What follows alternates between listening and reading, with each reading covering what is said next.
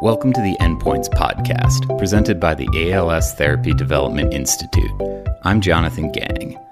Andrea Lytle Peet's passion for running started simply enough. At age 30, she had just moved to Washington, D.C. to be with her husband, David.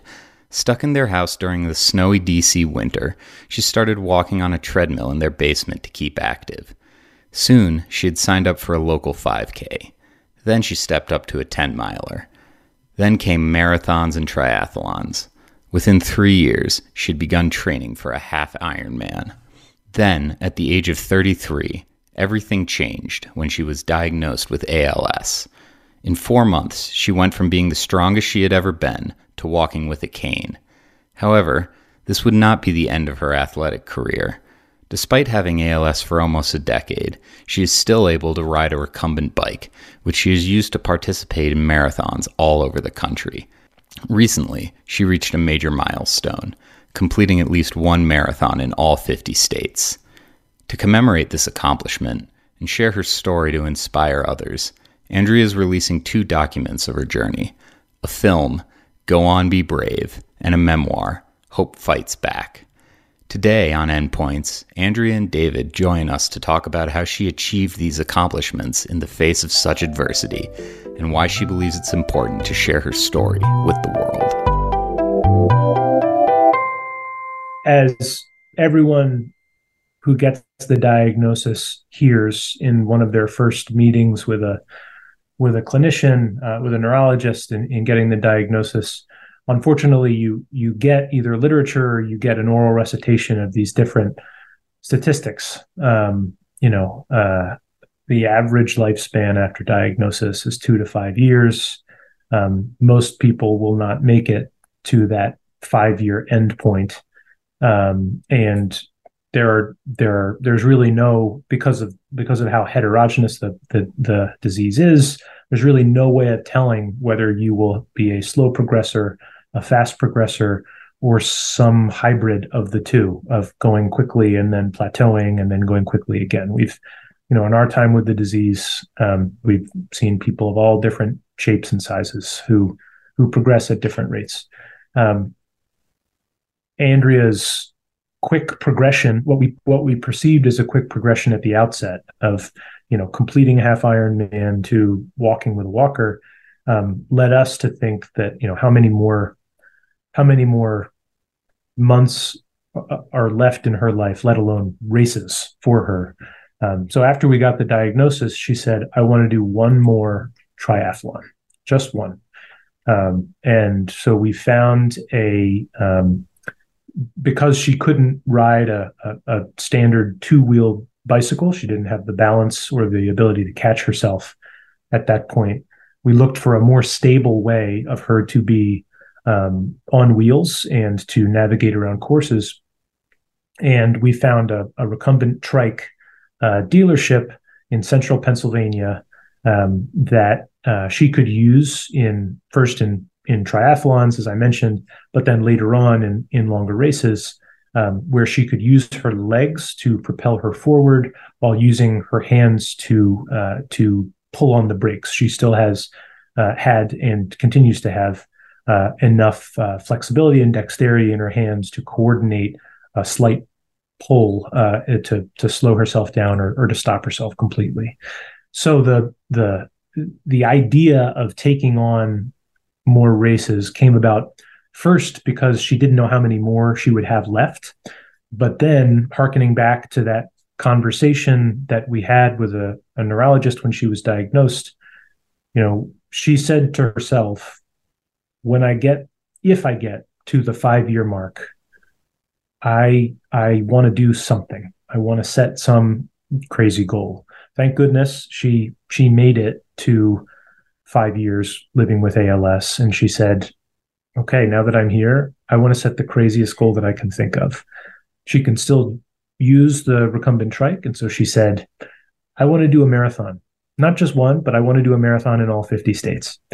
And so because most people with ALS don't make it to that 5-year mark, she knew she wanted to commemorate it and start a new journey after that point.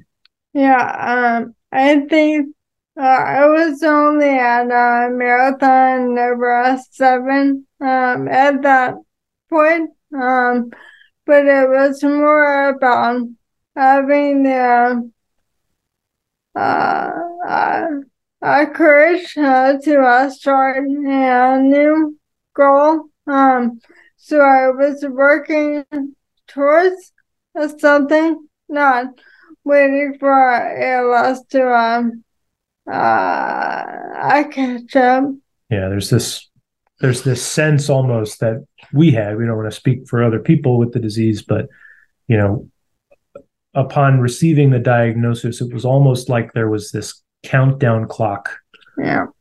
going. And I think Andrea wanted to turn that on its head and say, look, I've made it past my expiration date, and I don't want to think in terms of what the countdown clock is. I want to count up, right? I want to count from 0 to 50 instead of down from now to whatever X number of years or weeks would be from now. And so many of my friends with ALS didn't have the opportunity, the ability, or the lifespan to doing something like this. And so I really wanted to celebrate them and the time that I had left by living my life to the fullest and exploring while I had time. Reaching her goal was extremely important for Andrea personally, but she also knew how much her story could mean to people in the ALS community and beyond, and that it was important for her to share her journey however she could. Yeah, I think when when Andrea decided to take on the goal, she had great foresight to be able to see that hers was a story. Hers was a story that could be inspirational to people who we already know and love, and that know how crazy she is about. She's the kind of person that just giggles and laughs as she is absolutely climbing a mountain, the steepest mountain you've ever seen, and she's just enjoying herself. We knew that people close to us would enjoy seeing it. We hoped that it would be inspirational to people who were newly diagnosed or were in a place with the disease or with really any other challenge in their life, that that there are still ways to live a life even when you have gotten the worst news that you could. And we're also really lucky to have incredibly talented friends that wanted to work with us to share that story. So Miriam McSpadden and Brian Beckman of Fly Squirrel Films were they're local. They're in Durham, North Carolina, and Andrea had gotten to know them as a result of another project. And when Andrea approached them about the idea of following her story, I think before Andrea had even finished telling them about the project, they had started looking into flights for the next marathon in Nashville to come follow her along the way. And Meredith Atwood, who is a well-respected author, agreed to work with Andrea to get Andrea's story on paper, something that she had been working on for really since she was diagnosed, to try to kind of process it herself. Meredith started out as kind of a writing coach, but then I think both of them mutually understood that it was that the writing process and getting through Andrea's story was a co-author relationship that they wanted to explore. So to answer your question, I think bringing others along in our story, we knew that there was a community around Andrea that wanted to follow every step along the way, but we also hoped that we could create assets, for lack of a better term, that could survive well beyond the point when Andrea is finished racing, and show what a life with ALS can look like with the right amount of research and funding. Yeah, and nothing else, we would raise awareness for ALS. We certainly didn't know that we would make it all the way to 50, but regardless, it is about trying and being brave enough to start. Andrea and David say that the book and film serve as companion pieces to each other, both providing important insights into different aspects of her mission. The film and the book are different. They both cover the racing, and the film is beautiful. But the book is the only way that I can tell my story in my own words and capture the inner dialogue and the processing and growth. But not to take away from the film. There is something they just did an amazing job. Just seeing my friends and my parents and my husband, and to witness that interaction, so genuine. So they're both great in different ways. Yeah, I think the film does a wonderful job of capturing who Andrea was during the course of this 5-year journey and or 3-year journey, to get to 50. And the book does a wonderful job of providing viewers of the movie with that context on who she was and what drove her to create that journey in the first place. Right? There were a number of other acts to Andrea's life before that journey ever took place, and Andrea describes the relationship with her parents, our relationship, the relationship with herself, in a lot of detail in the book. With Go On, Be Brave and Hope Fights Back, Andrea intends to provide inspiration to people facing ALS and other big challenges. However, it's not the only way that these projects are giving back to the community. Proceeds from both the book and the film will benefit ALS research at organizations, including ALS TDI.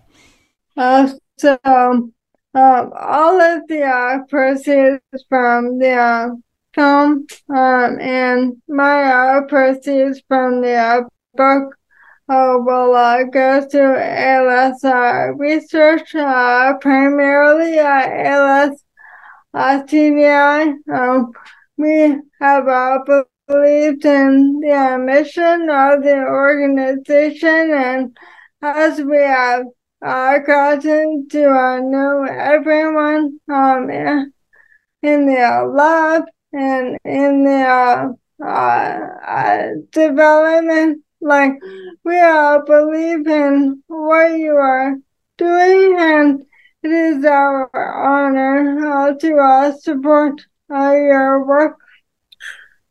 Yeah, and specifically, I think Andrea and I have been committed to supporting this cause through preclinical research efforts and driving that kind of research. There are lots of wonderful organizations and companies out there who are doing things relating to, phased clinical trial research for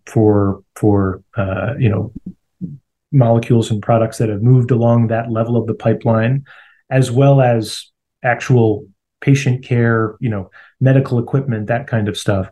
What we see as the focus and where the greatest need is in preclinical research projects that go to the root point of kind of defining what ALS is, whether ALS is an umbrella term, whether there are subtypes of the disease. Programs exactly like the ALS Research Collaborative, which is, much like Andrea's story. If you read the book, see the movie, you will see that her 50 state challenge was really, she was driven by the strength of other people living with ALS and hopes to pay it forward and inspire others. The ALS Research Collaborative is really a patient-driven effort to better define what the disease is, to better inform research, so that if there are research efforts that are going to fail, they are going to fail fast, and we can pivot to new and better research options to hopefully help patients down the line. And moreover, that kind of a program and the outputs of that research are available to researchers worldwide. That kind of an effort, that kind of a driver is where we want to focus our time. And we think that by focusing on preclinical research, we will be getting everyone to the finish line of ALS a whole lot faster than we otherwise would. You can learn more about Andrea Lytle Peet and the film based on her journey at goonbebrave.com. Her memoir, Hope Fights Back, is available on Amazon.com and anywhere books are sold. There are currently no treatments to stop or reverse ALS, but the ALS Therapy Development Institute is working to change that. To learn more about ALS TDI and our research to end ALS, visit als.net. Thanks for listening.